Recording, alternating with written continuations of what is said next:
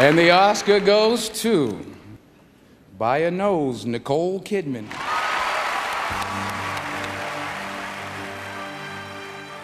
Hi, Jordan. Hi, Sam. How are you? I'm sweating, but I'm otherwise good. How are you? I'm good. I'm a little sniffly. Will you will you tell the audience why you're so sweaty for this podcast?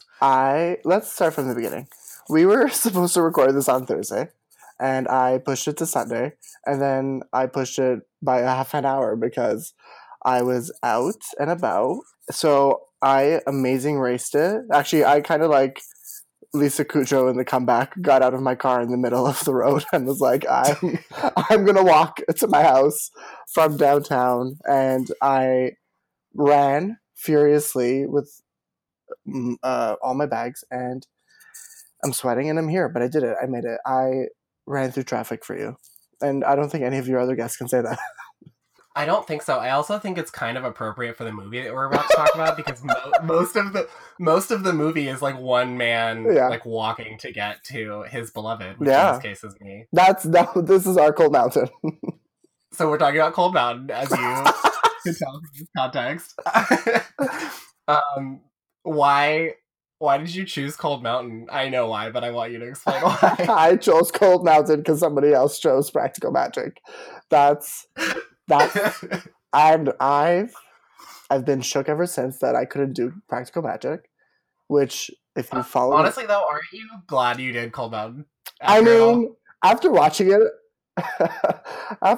I'm like, there's so much to talk about, but I would all like, I'm not going to talk about Practical Magic now because that's not our podcast, but just know that that's been my brand for years and someone stole it. So listen, if you want, you can try and find ways to relate this movie. I will, absolutely. I will also say that there have been a small handful of people that have had like less than pleasant things to say to me about the handouts of this podcast, which really I just like gave episodes to the first people that wanted them that I liked. Yeah. Anyway, yeah, Cold Mountain, I think might be kind of iconic. It's certainly long enough to be considered epic. I mean, yeah, it took me 3 viewings to finish it, which makes me sound awful because I love cinema, and I should be able to sit through it in one sitting, and I could have, but it's a process of a movie. I'm currently in the school of thought that loving cinema means loving a 90-minute movie, so I'm right there with you. I mean, like, you know what? Like, I've seen Lady Bird twice, so like, I like when they get it done. But yeah. Yeah, I could have watched Frances Ha like 2.5 times in the time it took me to watch. Oh my god! Like, I could have watched so much. I was talking to Chris Hanna, and he was like, I told him, I'm like, I've watched it in 3 sittings. He's like, it's a miniseries for you. I'm like, it is. Cold Mountain, the miniseries. It feels kind of HBO miniseries-esque. Let's get into it. Let's dive in. The very first note that I took is like, we are shown the setting of this movie, which is primarily the Civil War, although it bounces back before and after. But it's like through the lens of Nicole writing a letter to who we learn to be Jude Law, and she refers to herself as having an awkward nature. And I just feel like that's the most appropriate summary of her, like, just in life. I just think that, like, when I think about Nicole and, like, why I think that she's, and I've said this many times, the only true, like, quote-unquote celebrity we have, I think, like, what I mean when I say that is she, like, is of this earth and, like, has kids and, like, you know, like, can interact with humans, but she's still, like, not really a human, and I mean that lovingly. Like, oh yeah, you know, like watching her like on like with Giada eating that pizza, like she doesn't really understand how to behave. You know, like I don't think she knows how to do like all household tasks. Like, no, like if you like handed her a phone, like she wouldn't know how to use it. Like that's that kind of stuff. But like I consider her and like Julia Roberts to be in the same kind of celebrity vein where you just nailed it, where you're like, they're real people, but they're not. That's real. Interesting because I always use Julia Roberts as like a counterpoint where she was like, she was as famous as could be, and she's still like very much in the spotlight in a lot of ways, and I think she's like obviously stunningly beautiful and was very untouchable, yes. But I think that she has like a relatable quality that Nicole is like just starting to recapture in 2017, and I'm like really excited for it. But I think Julia Roberts is like a step ahead. Julia's relatable quality is that she loves herself, and honestly same. So that's why I love her. No, but yeah, Nicole is as this podcast is like she's otherworldly. There's nobody else really like her. She's otherworldly. I do think she is making some conscious steps to become like quote unquote relatable, and I think it's really interesting. Like I don't think we'll ever see like Nicole Kidman's verified Twitter, but I do think we'll see like her continue to like sing Keith Urban songs on Facebook Live, which I oh my god, that I love her, but that sends a shiver down my spine. In one of the episodes, and I don't know if it'll be released by this point, a very special guest does a dramatic reading of Keith Urban's like female song that he wrote to like oh god. Amazing. I can't stop talking about it because it's my favorite thing that's happened on here. Oh my god, that's so good. Okay, so there's a letter. Jude Law is like a Confederate soldier, we learn.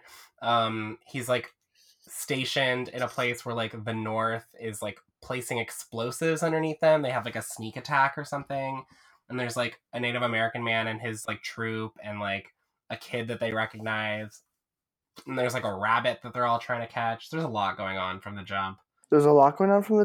What took me back the most was how like not really appropriate to the movie, but Jude Law looks great, guys.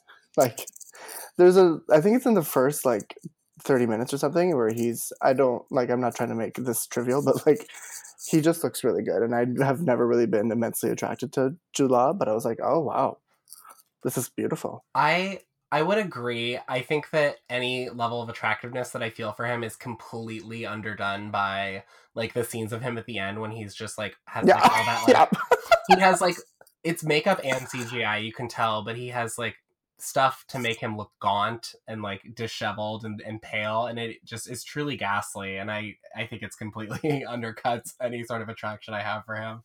Yeah, no, I mean I agree, but I mean at the beginning it's all there. Yeah, at the beginning it's there, even though it's like very dusty. They all go to like catch this fucking rabbit, and as they do, the like North sets off the explosion, and I think with the explosion we see like a fucking like daguerreotype photo of Nicole Kidman, and then it flashes back to 3 years earlier in North Carolina, where we are formally introduced to Nicole as Ada Monroe, which is certainly a name. Gorgeous. I was trying to think about it. She must have been like, based on this timeline, I mean, she was like 35 when this happened. And I don't know what age we're supposed to believe she is, but it's definitely not 35. You know what I mean? No, no, but also like Nicole in this movie looks like she's 12. Like just she looks so youthful. Oh yeah, she's totally luminous. Even like when she becomes like farmhand Nicole, like she's tanner than everyone. I mean, she's very. She looked better. She got better looking as the movie progressed. She was like alabaster white in the beginning of this, and then she gets this like beautiful. She gets this like beautiful glow, and it's like it makes sense when they're on the farm, but in the scenes at the end when they go to the snow, I'm just like, Nicole, like where are you? She's fully orange, and it's like, okay, this is great. I also spent. But go ahead. Sorry. No, okay, hold on. This has nothing to do with anything really, but my whole thing with this movie was I was watching it and I was like, holy fuck, this cast is so like it's so it's stacked. It's stacked, but it's also so specific of the time it was made. Yes. So it's very 2002, 2003. It's very like here's Jack White, here's Natalie Portman, here's and Natalie Portman was supposed to be the Nicole role. And then they switched. Oh, really? Yeah, at the last minute. Oh my god! I don't have an affection for this movie or an attachment really. Obviously, this was the first time I've watched it, but I do remember its awards season. Like I just remember the conversation around it and how hyped it was, and like it went on to be fairly successful. But it was just like it only won. I mean, it was nominated for everything. It only won one, and that's Renee's award, which I actually think it deserves. Do you? I do. I think she's okay. Here's the thing. I'm probably gonna get read for this because I looked it up this morning, so forgive me if I can't remember all of the other nominees. But it was like Patricia Clarkson. It was Marcia Gay Harden. It was Shorey, like Agdashlu. I'm gonna butcher her last name, but she was like in 24 and like Dom, and then someone else, like all very worthy candidates. But for like movies that like we don't really talk about very much anymore for the most part. So like yeah, Renee is genuinely a breath of fresh air in this movie. She's like, this movie is very like heavy, and I actually think like I think a lot of what she's doing is very silly, but I think it's also very effective for me. So fuck it, yeah. No, it's very silly, and it's very like watching it now. Maybe watching it then, as if this was like 45 years ago, but watching it in 2003 might have been like, oh, this is this great period drama, whatever. And now watching it now, it feels a little. It hasn't aged well for me. I think it's like a little hokey. There's never a point where I'm watching it and I'm like, she's doing some great like quote unquote acting, but I do think that she's like very funny. I think she steals scenes. I think like this whole movie is the only reason this movie matters is so we can have that gif of her saying all of this is man's bullshit. And like, I don't know. I think she deserves it. And honestly, like, what has she done that's been more like quote unquote acty than this? Renee? Yeah. I'll take Renee in Chicago over this any other day. Oh, you're right. Did I just talk myself out of it? Okay, no, I'm still happy she has it. I think it's great. No, for sure. But I'll take Renee in Chicago. I'll take Renee. This is turning into a Renee podcast. Renee in Bridget Jones, which she was nominated for. Like, I think, like, she's fine in this. I just feel like it was a case of like Oscar for the wrong movie making up for something else. Kind of. Yeah, I don't know. Maybe I'm just like in that like I just finished watching this movie Fog, but like I like tomorrow morning you re-record this podcast by yourself and you're like, never mind, I take that all back. This happens to me a lot. Honestly, the other nominee I just reminded myself was Holly Hunter for 13, which honestly, iconic performance. Yeah. The movie 13 should have its own podcast where like a different guest just talks about 13. I haven't seen it in a very long time. Talk about a movie that like is so landlocked in the early 2000s. That's it. Mm-hmm. Yeah. No, I think she is fun. Fun is the word. But also her wig, which I know we're getting a little ahead of ourselves on the podcast. Her wig is mostly in her face the whole movie. Where it's in her face, and Nicole's, it both gets longer and better. She has such a glow up in this movie. It's fucking nuts. Like, we're like, let's talk about it now because nobody was talking about it in 2003, but Nicole gets prettier as the movie goes on. She also is like the thinnest she's ever been. And then I looked it up and she was on the like egg diet where you just eat like 1 hard-boiled egg in the morning and like 2 at night. Oh, which is same. Which is unreal. I'm gonna start that tomorrow. I hate hard-boiled eggs. I could never. Oh, I love hard-boiled. I think I talked about on this podcast in the Stoker episode. At one point, like the old woman holds a hard-boiled, like a deviled egg in Mia Wazowska's face, and I was like, I hope she dies. I hope she dies. Let me ask you a question. Sure. Let's turn to the tables. As this is the Nicole podcast, what is? You may have mentioned this before, so maybe it's not a great question. But what is your favorite Nicole movie and favorite Nicole performance? Oh wow. It is interesting because I try to like separate those two things as much as possible. This isn't my real answer, but like I love the movie Paddington. Like I think it is the perfect movie for what it's trying to do. But it's also not my favorite Nicole performance. I think my favorite performance of hers is probably Birth, just because of like what she gets to do. But I also love To Die For because it's so different.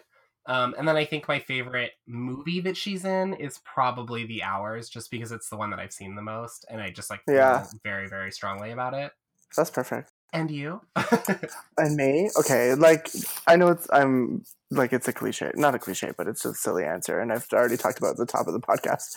But my favorite movie is Practical Magic, which I know is not a technically good movie, I know that. I'm aware that it's both a comedy, not both. It is a comedy, it's a drama, it's an action movie, it's a family movie, it's a sisterhood movie, it's a Halloween movie. It's everything all in one. But I just think it's so fun. My favorite performance, I think, like the others. Oh, that's a very good answer. It's undervalued, and Chris Hanna and I spent so much time talking about it. Yeah, it was just like we don't talk about it, and it's maybe because it's a horror movie, so it gets less affection than maybe something a bit more prestigious. But she's just so great in that, and whenever I rewatch it, she gets better, and also the wig, it gets better and more obvious. And I'm like, wow. I want them to open a museum of all of Nicole's wigs. Oh, they're so good. I forget who it was, but someone in an episode. Oh, this ties it all together. So Cam and I talked about Bewitched, and oh my god, which is a wig very similar to the other's wig. Yeah, with those two kind of like buns on the side. Yeah, it's just like looser. And he was like, "Is that a wig?" I was like, "Yeah, yeah."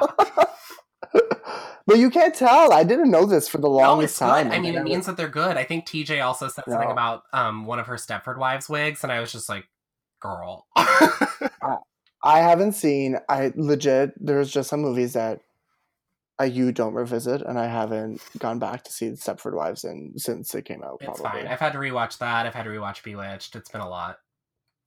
No one has to rewatch Bewitched. I think you watch it once. I did. All right. How did you feel about that? This is very Actresses Roundtable. I actually. Yeah.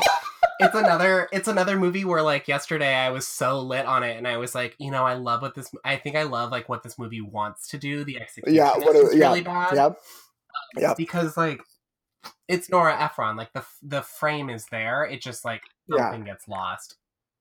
I remember being, I don't know how old I was when it came out. I think like 14 or 15. I don't know. Whatever. I was very excited. I was like, we have a witch movie. We have a comedy, we have this weird little thing that it was going to be, and then it just turned out to be not so great. But yeah, the frame is there. Stand for Nicole as a witch. Oh my god, I stand for anybody as a witch, really, but yeah. Anyway. All right, let's cruise this movie, because I can tell we're never going to make it, which is why I took you 3 times. All right, some stray thoughts. Let's see. Jack White. Jack White, yeah. Donald Sutherland is Nicole's dad. Oh my god. He like throws a party so we can like see that there's some sort of like there's this man that like wants to lay claim to their property, which is like a very boring subplot. Jude Law is like standing outside in the rain, and like Nicole comes out to like she has a tray of like root beer, which like she's gonna go give to like I think what we assume to be slaves. Which is like insane. Like no one wants root beer when it's like raining. I don't even want root beer when it's not raining. Jude Law says like every time I see you, you're carrying a tray, which is like I guess dialogue. Yeah, it's I don't know. It's a strange movie. This movie's insane. But you liked it. I get caught up in like things that are big and sweeping. Yeah. Like, no, and that's what it's gorgeous. There's this one scene where they're crossing across the mountain in the snow, and I'm like, oh, this is it's maybe not the prettiest movie, but it has moments that it's so epic and it is so beautiful. Yeah. I think also like last night I rewatched Atonement, and I've read that book twice and I've seen the movie probably 5 times, and I always forget that like I love the first third and I love the last third, but I'm like kind of bored by the like war sequences in the middle. And I feel very similarly about this, which is like I'm infinitely like I would watch 7 hours of Renee and Nicole like milking cows and like tilling fields, but I don't want to watch like any more than I have to of Jude Law like fighting. Maybe when he's like with Eileen Atkins and like she kills that goat in front of him, like that I'm into. Yeah, so much happens in this movie. I also wrote down that I wanted to talk just a little bit about the way that Nicole Kidman says the word Mongolia. Do you know what I'm talking about? No, what did you pick up from that? It's right before her dad dies, so they're like sitting outside, and she's like, "I'd follow you anywhere, like even Mongolia." And, like, She's like trying to do so much because she's like Nicole as Australian, as Southern, as saying the word Mongolia, which like doesn't lend itself to like a Southern tongue. I had to pause because I was like scream laughing. The accent in this is a little sometimes when Nicole does an accent, whichever way it goes, sometimes it goes a little British. Yeah, it is interesting. Yeah. She tends to skew British. She also immediately gets attacked by a rooster after this, which I love. Oh my god, that was my favorite scene. And then we can jump around, but do you want to talk about what happens to that rooster later in the movie? Oh, you can talk about that. Oh, I mean, Renee shows up like Renee is a tornado in the scene, and she like busts in, and she like is telling Nicole what's what, and she's gonna work for her, but she won't be a servant, and like they'll work side by side. And then Nicole's like, "Fuck that rooster! Like he's been really rude to me." And she walks over and she like tames him, and we're like, "Oh, okay, this is like when Jude Law like got that dove out of the church," but then she just rips its head off and is like, "Get a pot." Yeah, and she like throws it. It's the strangest movie. That was amazing though. One of the things that made me laugh the hardest, this is like a joke that I wrote for myself that just made me laugh, was like, Renee gives Nicole new rules. Did you notice? No. She writes the new rules for Nicole. She's like, 1, we're going to build a fence. 2, we're going to fix the roof. I need someone to make a remix for that for Twitter. She literally, like, there's that scene where they're walking around the farm and she is listing things, and at one point she's like, number 16, like, we have a winter garden. Like, she gets oh my god, so many, but I was trying to fit it into a structure, and I was just rolling around in my bed laughing. Can we talk a little about Sally and her husband? Because I think that what like Kathy Baker does in this movie, I think is completely undervalued. But she's like the neighbor that like is helping Nicole when Nicole's like left by her lonesome. Yeah, she was great. There's that weird scene where like they like let Nicole like bend over backwards in their well so she can like see her future. That I just was like, what the fuck is this movie? That just came screaming back to me. I forgot that happened because I watched it in 3 viewings. But that, it like became The Ring for a little bit there, and I was like, okay, great, perfect. It's insane. Like, they're virtually strangers at this point, but Nicole lets them, like, lower her down into this well so she can, like, hold a mirror up, which is some crazy, like, conjuring shit. But, yeah, this is my thing about Nicole, is that regardless of what's happening, she is committed. So she's being put into that well, and I'm like, yeah, I believe this. This is perfect. This is, like, she's selling me on it. Like, it's ridiculous, and it's a little maybe, like, unintentionally funny, but it's like, I don't know, she sold me. Yeah, she certainly doubles down on everything, like, for better or for worse. God, I don't even know what to say about this movie. So at this point, Nicole's dad is dead. Nicole, like, doesn't know how to do anything. She's like freed all of the slaves and like workers on the property. She like refuses help, so this like Sally woman is, you know, like throwing her bone, and she like calls in the services of Renee Zellweger. Renee Zellweger like has like a father who is like a ne'er-do-well. So she shows up and she's gonna live with Nicole. At one point, like, Nicole is like so disheveled that she goes to like the town store, and like a woman feels so bad for her that she's like, here's this pork, like, eat it, you thin woman. Disheveled, but still looks amazing. Yeah, still looks amazing. Meanwhile, like, she's starving. Jude Law is like eating crabs, which is like the thing that I hated the most in this movie. He like scoops up like a bunch of like sand crabs and just shoves them in his mouth, and I just was so unhappy about it. No, go ahead. No, I'm just recalling this movie, and the more we're talking about it, the less I feel I enjoyed it. Oh, that's fine. I think I liked it. We also get an iconic rest in peace cameo here in the form of Philip Seymour Hoffman. Why are you laughing? Oh my god, yeah. I'm not laughing, sorry. It's the way you framed it. I'm sorry, I was being reverent. Yeah, do you want to talk about his entree into the film?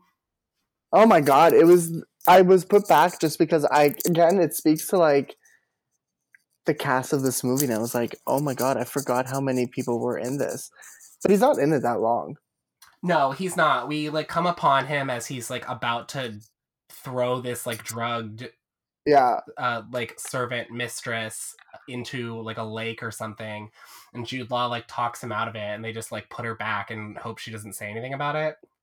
But he's like impregnated like a house servant, and since he's the minister, he's like worried that his constituents are going to turn on him. Jude Law like ties him to a post and like writes like a note explaining his deeds, I think, and like leaves him for rot. For rot. It didn't look like him at first, and I was like, oh my god. No, there were several cameos in this movie that I had to do a double take. Like the like guy with the ice blonde hair at the end is Charlie Hunnam, and I was like, what? Oh my god. Oh, who else is in this? That threw me back. Hold on one second. Was it Cillian Murphy at the end? Because that also got me. That I screamed. Was it Jenna Malone as the like woman who owns the like ferry? Jenna Malone, Giovanni Ribisi, and maybe he's not in this, and I thought it was somebody else. Wait, who? Tell me. I'll tell you if he was in it. Oh my god, it's Brad Pitt. What's his name? Are you trying to say Brad Pitt? No, not Brad Pitt. The other Pitt. Michael Pitt?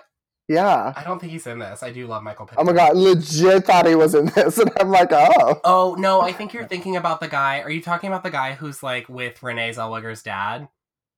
With the hat? Yeah.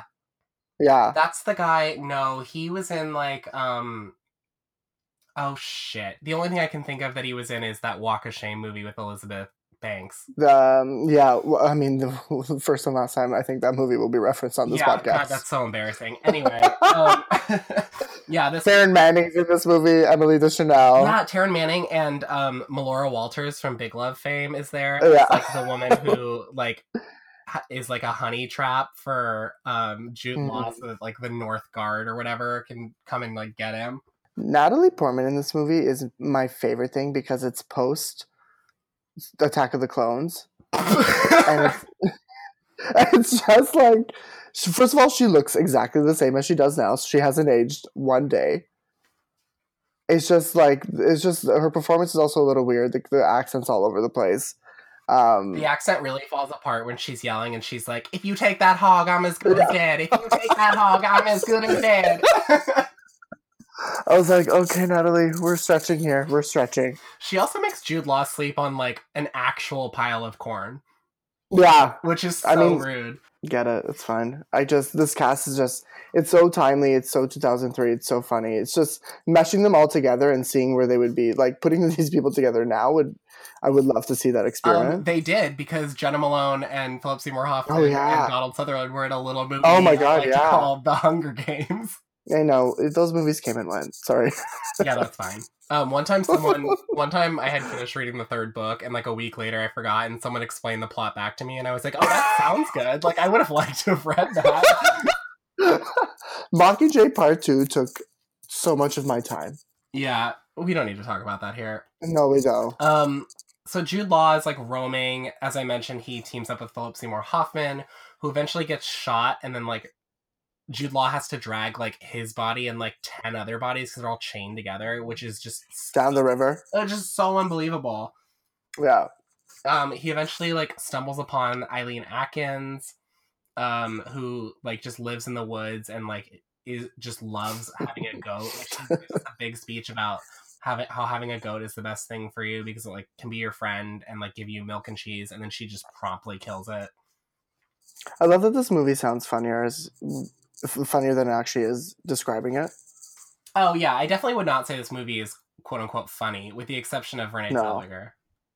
No, it's not funny, but it's like unintentionally so. At one point, Renee Zellweger is like walking with, I'm only going to refer to her by full name. Is walking with Nicole, and she's talking about like the property, which is called Black Cove Farm, and she's like, she says like they should call this place Black Cove Farm Catastrophe, and I know how to spell it. And I was like, what is this movie? Like, it's just, I don't know if she knows what movie she's in or what she knows what movie she should be in. That's my thing. Honestly, it matters not to me.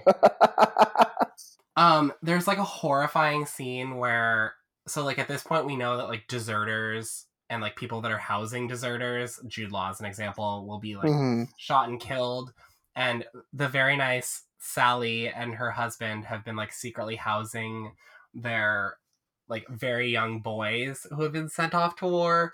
And then like I don't think it's Jack White, but it's like Charlie Hunnam and like his group come and they like stab the husband, but then they do this horrible thing where they put like Sally's hands in the fence and then they just like jump up and down on the fence and like crush it. It was a lot to watch. But like they also do something to her because she can't speak for the rest of the movie. Like, do they actually like fuck with her like voice, or is she just like petrified like in the others? She was so shook that she gave up. Okay, I mean we know that to be a thing in the Nicole Kidman universe because it happens to that young girl in the others. But I guess that happens. And then there are rules that exist in the Nicole universe that don't exist elsewhere. Yeah, and then she just like slowly becomes part of their family because like at the very end, not to skip around, but like when they have like their Easter dinner, she's like there and she's like babysitting. I don't know what I have to say about this after that. I don't have a lot to say from this movie. What do you think about? So like, let me set the scene for you. So, okay. Like Renee's like shit dad comes and he's there with that guy that you thought was Michael Pitt, and Michael Pitt lookalike can like sing a couple of songs and they like want to stay in the house and she's like, no, we can't because like you guys both left from the army, so like go up in the woods. And then like they think they're dying, so like Nicole and Renee like run up the titular cold mountain. Yeah. And they go to save them, and we are eventually presented with a scene in which Nicole and Jude Law are reunited, and I just want your thoughts and a play-by-play. Oh my god. It was fine. I don't have a lot of thoughts on that scene. What did you think of it? I mean, for a movie that like had me decently engaged and I was like kind of rooting for them, I felt mostly nothing when they like finally came back. So it was like this big push to it, and it was like, okay, that was nice, thank you for that, but it wasn't very affecting. Well, it's like, again, I'm way more interested in like Nicole and Renee playing house. Also, side note, are we explicitly supposed to believe that Renee is like crushing on Nicole, or is that just me wanting every movie to be gay? I think that might be you, but I think I also took a little bit from that. There's just like that scene where Nicole's playing the piano and Renee's like watching her from the stairwell. Yeah. That's me on any day. She also like, I mean, she hates Jude Law. Like she explicitly hates the Jude Law character. I don't know. That's actually kind of funny that you pointed that out now. And I was like, yeah, that actually makes sense. I just like, I don't think it was intentional, but I don't know. And I'll never read this book, so like I can't tell you if it's How long? I feel like this book is probably longer than the movie. Obviously, what if we find out that the book is just like a short story, like a parable? It was a poem, and then they're like, you know what? 2.5 hour drama. Let's go. Yeah, I don't know. I mean, like at the end, we see that is she married to the Jack White character at the end?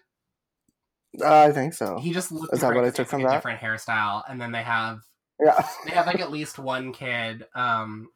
But in my version of this story, she is like deeply unsettled by it, and she pines. What else is in this fucking movie? Oh, we see a nude Nicole for not the first time and not the last time, but never. She looks great. We see the side butt of Jude Law. Yeah. Which I was more attracted to his ab shot at the beginning. That's fair. I don't know why, but like going into this, I like was like, oh, Nicole's an actress that doesn't do nudity, but it's like I'm constantly proving myself wrong. Like she's actually an actress that constantly does nudity. What has she been? I'm trying to recall which one she's been nude in. Well, she was just like nude and looked amazing in Killing of a Sacred Deer. Yeah. Oh, I haven't seen that yet. I thought you were gonna say Big Little Lies. Was she in that? I'm pretty sure she was nude in Big Little Lies. There's the shower scene. Oh, I watched most of Big Little Lies, like what? Just like with one eye open. Like I just like was like looking at my phone. Oh my god, it's Sam. I'm sorry. But she's no, I liked it, but it's like, I mean, it wasn't like, I mean, it's not Michael Clayton. It doesn't have like a most complex plot. No. I need to see The Killing of the Sacred Deer. It's the comedy of the year. I fucking loved it. I loved it so much. I'm excited to see it. Um, What else? What else was she nude in? I'm trying to remember. I'm like literally looking at a list of her movies, and for the life of me, I can't. Yeah. But there have been multiple times already. It doesn't matter. I mean, she's like nude from behind in Birth because there's that bathtub scene. I think we get some boob in Dead Calm because there's that awkward like semi-consensual sex scene with Billy Zane. She's definitely not nude in Paddington. No. I don't know, maybe Stoker? I don't know. All right, well, I guess in conclusion, how do we feel about Jude Law dying? I loved it. Good. Yeah. It's great. Thanks for coming and going. Every piece of this is truly man's bullshit, and I'm glad he's dead. Yeah. Overall, though, like, where would you rank this in your Nicole spectrum of things? Like, Nicole's entire catalog. Oh, I mean, that's really what I ask you to do in about a minute from now. But if I had to say personally, I think it's at the bottom of, I think it straddles the, like, if there are 3 tiers, there's like prestige Nicole, and then there's like the things that we love her for, and like up there is like, you know, The Hours and like Moulin Rouge, and there's like a middle tier perhaps, which is like a lot of those things that she did in the 2000s primarily, and maybe some of her breakout stuff. So you have like, you know, your like Interpreter, and you have like The Invasion, and like those kind of like big budget movies that she did that like nobody really talks about. And the bottom third is probably like her Australian movies and like some, you know, garbage that she did. I think this straddles those top 2 tiers. I think this is the bridge between the prestige tier and the kind of like 2000s. Like, this is a hugely expensive movie for Miramax, and so I think this is like the perfect example of that. I mean, the movie did kind of well at the box office. Like, it wasn't a box office baity movie, of course, but yeah, I just like well. Literally no one's talking about this movie except for you and I, and that's because like I forced you to. You know what I mean? Yeah. It was been my pleasure to forcibly talk about this movie. Do you feel ready and willing to rank this movie? Yes. Okay, so I'm gonna give you some categories. They're 1 through 5, 5 being the highest. And these can be about Nicole or they can be about the movie at large. And you are hopefully vying for a high score so that you can win the coveted Golden Compass Award. Oh my god. I know, see what I did? So your first category, and we've talked about this a little bit so far, is going to be wigs, 1 through 5 in the movie. 1 through 5. 5 being the highest, obviously. Mm-hmm. I would rate this like not my favorite movie, but maybe one of my favorite wigs. So 4 out of 5. Great. Yeah, I think that's completely correct. I think Renee's wig makes me very happy. I think Nicole gets several generous wigs. Yeah, no, 4 out of 5. It's a gorgeous wig. It gets longer. It's luminous. It's great. I love it. I cannot talk enough about like how the more dire the circumstances get for Nicole, like the better she looks. I literally went to go back to watch something, and I was like, this is like near the end of the movie, and she looks amazing. But anyway, yeah. And I didn't know Satan until you pointed it out. But yeah, she's like orange. Fully orange. I mean, she is so tan, and it's like made worse by the fact that she's just surrounded by a snowy backdrop. Yeah. How do you feel about the accents in this movie? We talked about it a little bit. I don't. They're both amazing and not my favorite. So like a 1 and a 5. I think Nicole's is somewhere like in the middle. It's not her best. It's not my favorite. Renee, on the other hand, 17 out of 5. It's incredible. Do you wanna give it a 3 then? Yeah, I'll give it a 3 out of 5 for Renee. Okay. All right. This one bears a little bit of explaining, so hang with me. But okay. This is the Naomi Watts scale. Okay. So a higher score on this particular scale would suggest a higher level of connectivity with Naomi Watts to this movie, and I'll let you, the guest, kind of decide what that means in the context of Cold Mountain. Okay. Oh my god, I'm obsessed with this question. The Naomi Watts. I feel that when Nicole and Naomi get together the 3 times a year they do, when Nicole answers her texts, they never talk about this movie. There's no connection to it at all. You don't think she went out for like the Renee part? Oh no, anything? I 100% think she probably did and probably wanted it, but oh my god, that's so funny. No, I feel What like do you maybe think are the Naomi talks about it. Okay. What are just out of curiosity, you mentioned they get together 3 times a year. What do you think what do you think that those events are? Do you think they're like calendar holidays or do you think they're just arbitrary? I think Naomi Watts has a friendship with Nicole Kidman that the way Kelly Rowland has a friendship with Beyonce. Do you know what I mean? Yeah, I don't necessarily agree, but I do know what you mean. How close do you think they are? I think they're closer than that. I think they have a very long history, and I think they've had some ups and downs. But I think now they are both of an age where they're not really competing for the same things, and they both have like their own respective levels of talent. I don't know. Maybe they get together for like Sunday's birthday. I was legit gonna say the exact same thing. They get together for Sunday's birthday. They maybe Nicole's birthday. But never Naomi's. Never Naomi's. No. Do you think that this is like, so it's not like I don't want to put words in your mouth, but is this like a 2? This is like a 2. Okay, this is a question about approachability. So if you saw Ada Monroe at any point in this movie, like walking down the street or at like a small dinner party, how likely do you think you would be to talk to her? Like a 2. You seemed exhausted by the thought of that. Yeah. Great. Listen, say no more. Okay, on a scale of 1 through 5, 5 being the highest, how suppressive do you think the Church of Scientology thinks this movie is? Can you ask that question again? I caught the second half and I know what it means, but could you just ask it again? Yeah, on a scale of 1 through 5, how suppressive do you think the Church of Scientology thinks this movie is? Like a 5. You think it's a 5? Why? Yeah. I don't know. I just feel like, well, maybe not a 5. Maybe like a 3. Just to, I'm trying to think about this. What do you think? Does it help you? Does it help you or hurt your cause if I tell you that separately Nicole and Tom were both optioned for this movie and they both initially said yes and then Tom Cruise backed out? Backed out of what? Being in the movie? Yes. Oh, was he supposed to play Jude Law's part? I can only assume. I mean, I can't imagine who else is he gonna play? Donald Sutherland. No, yeah, right. Okay. It's Cillian Murphy. Yeah, oh, that's true. What do you think?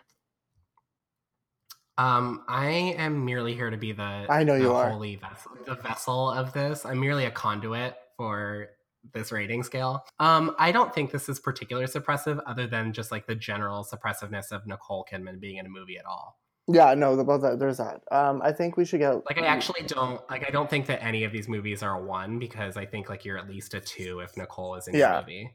Yeah. Okay, so let's go with 3. Okay. And then this is kind of an overall score, level of iconicness as it pertains to Nicole's career. And another way to look at this question, another way to look at this question might be like, does my mom think about Cold Mountain when she thinks about Nicole Kidman? My mom watches 1 movie a year, so I don't think my mom. Wait, what is it? Like Enough with Jennifer Lopez. Oh. Listen.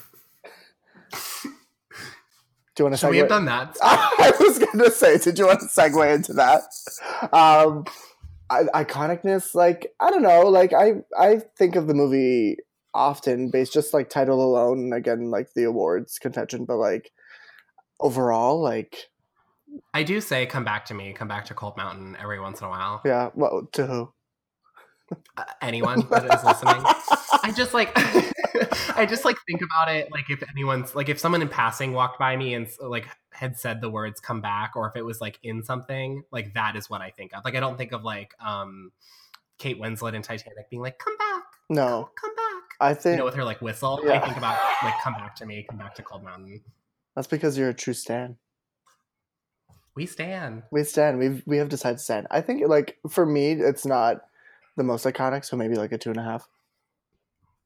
I'm gonna give you a 2 because I don't do half stars on this podcast. There are these rules. Dua Lipa over here. We had 2 sets of new rules. We had this that I just made up right now, and then we had Renee's new rules. She literally was like, 1, we're gonna build this house. 2, we're gonna build this house. 3. When we're done this podcast, you've put together a full video edit for Twitter for mixing together Dua Lipa and this scene from the movie. I can't imagine I have a very active online community yet because nobody's volunteered to make a Wikipedia page for this or do transcripts of the episodes. But if someone's out there and wants to make that for me, I would be so delighted. Okay, that gives you a 16 out of 30, which I gotta tell you is not great. Not great. It's not the worst though. No, who's the worst? I'm not here to point fingers out. Oh wow. We'll get there. Okay. I'll tell you offline. All right. The Tom Cable read. I mean, it's literally in all of the episodes. I say all of the scores, so anyone can know. I just don't know what's going to air at this point. Okay, perfect. Okay, great. Do you before we play our last game, do you have any parting thoughts on the movie? Because we're gonna do a hard segue. Not my favorite movie. This was my first time watching it. I probably won't revisit it. I can talk about the wig some more, but that's about it. I mean, how special of a journey, though, if this is going to be the only time you watch this movie, that you have an hour of you on the record talking about it. I think this has bonded you and I for life. So, I mean, I'll never talk to you again after that. I literally just blocked you on Twitter. All right. I have one last game for you, and I don't actually think that you know that this is coming, which is great because most people have been disclosed on this. But we talked a little bit about Big Little Lies earlier and how I kind of watched it with one eye. And people have asked, to talk about it in an episode, and I just don't really think it's right for this podcast. But what I will ask you to do is to explain to the audience the plot of the entire series in 60 seconds. Oh my God. So I'll put that time on, and whenever you're ready, go ahead and get started. The plot of Big Little Lies. Okay, hold on. Big Little Lies is about a group of women who, though they have differences, and not all of them are friends, come together through a series of several episodes of banding together to take down a man. So I may have just spoiled this for people who have never seen it. Reese is like a Regina George type character. Nicole has an abusive husband. Shailene Woodley plays Shailene Woodley with some bad hair. Laura Dern has an eye patch. Zoe Kravitz's dance is amazing. It's a really great series that clearly I'm not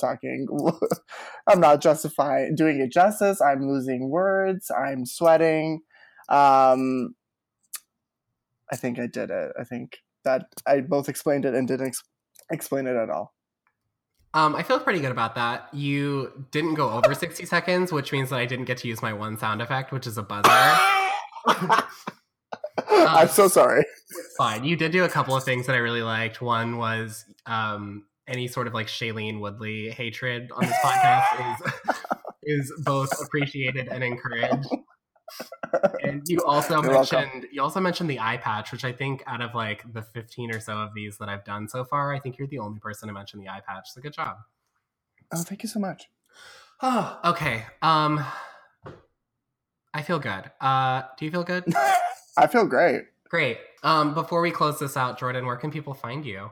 You can find me on Twitter at Jordan Apps. I highly suggest you follow. And there I am. Great. You can find the podcast on Twitter as well at The Kid Manifesto. You can find me directly at Mr. Sam Herbst. And I think that's it. You should like and subscribe on iTunes and leave reviews because apparently that does something. You can also find us on Google Play. I think that's it. Jordan, thank you. Sam, thank you. This was great. Is there something from the movie that you want me to play us out to? Otherwise, I'm just going to choose the Jack White song. I want the Renee saying, "You ain't never gonna get Cold Mountain." Okay. Damn it, I feel like that's gonna be hard to find. But if I can find it, enjoy that clip coming up right now. If I can't find it, enjoy that Jack White song. Jordan, thank you. Bye. Thank you. We got our own story.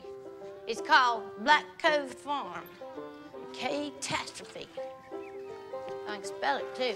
Learned at the same place you did in the schoolhouse. One of the first words they taught me.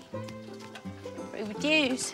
U-R-A-C-A-T-A-S-T-R-O-P-H-E. Number 1, lay out a winter garden for cool season crops. Turnips right there, onions, cabbage, collards. Number 2, patch of shingles on the barn roof. Have we got a maul and fro? Maul? Maul, M-A-U-L. Number 3. 1, don't pick up the phone. You know he's only calling 'cause he's drunk and alone. 2, don't let him in. You have to kick him out again.